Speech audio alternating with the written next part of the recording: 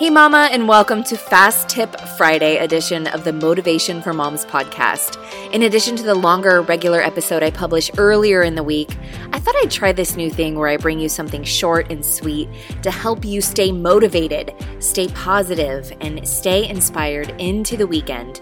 Listen, sister, if you're going to change your life, if you're going to stay on top of all of your responsibilities and make progress on your goals and dreams, you have to feed your mind with positive and inspiring messages every single day. And so I hope that this Fast Tip Friday episode helps you with just that. All right, ladies, let's get to it. I think part of the reason we get ourselves quote unquote off the bandwagon with our health and fitness is because we fall into the nothing part of the all or nothing mentality too often. We commit to these big grand dreams of being in the best shape of our lives, and if we can't take the steps necessary to fulfill that goal on a particular day, then we don't do anything. And then one day turns into another, and before we know it, we're out of habit and routine, and it becomes much, much harder to start again.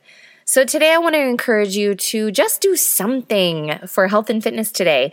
Do something for exercise today. You can get a great workout in 15 minutes or less with no equipment. There is no excuse. I'm totally going through this right now, okay? I've been so wrapped up in distance learning that I just simply stopped working out, and I have really started to feel it. And I feel like the older you get, the more you start to feel when you don't take care of your body. My body has been sore and tight and achy, and I haven't been feeling good emotionally and mentally. I haven't been sleeping good. And so yesterday I thought to myself, what my body really needs is some exercise right now so I can keep up with the demands of the day, with the demands of carrying around this 25-pound baby all day. So while my daughter was in one of her Zoom meetings for school yesterday morning, I decided to do a quick workout. I just looked up a quick 12-minute Tabata workout on YouTube, and it's amazing what you can accomplish in 12 minutes. I am so sore today in a good way. Like, my body has needed this, and it was just 12 minutes. It just goes to show that it doesn't take a lot of time to do the things we need to do that are good for us.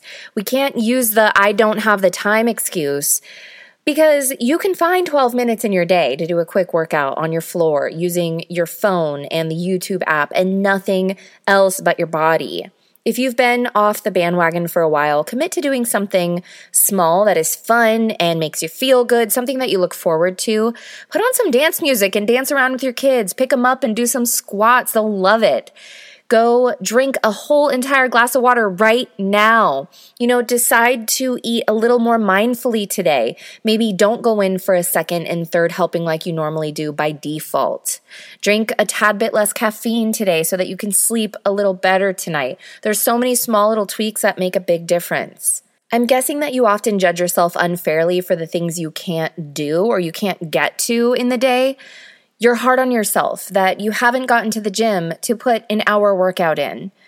But listen, there are so many more things we can do than what we can't do. Let me repeat that.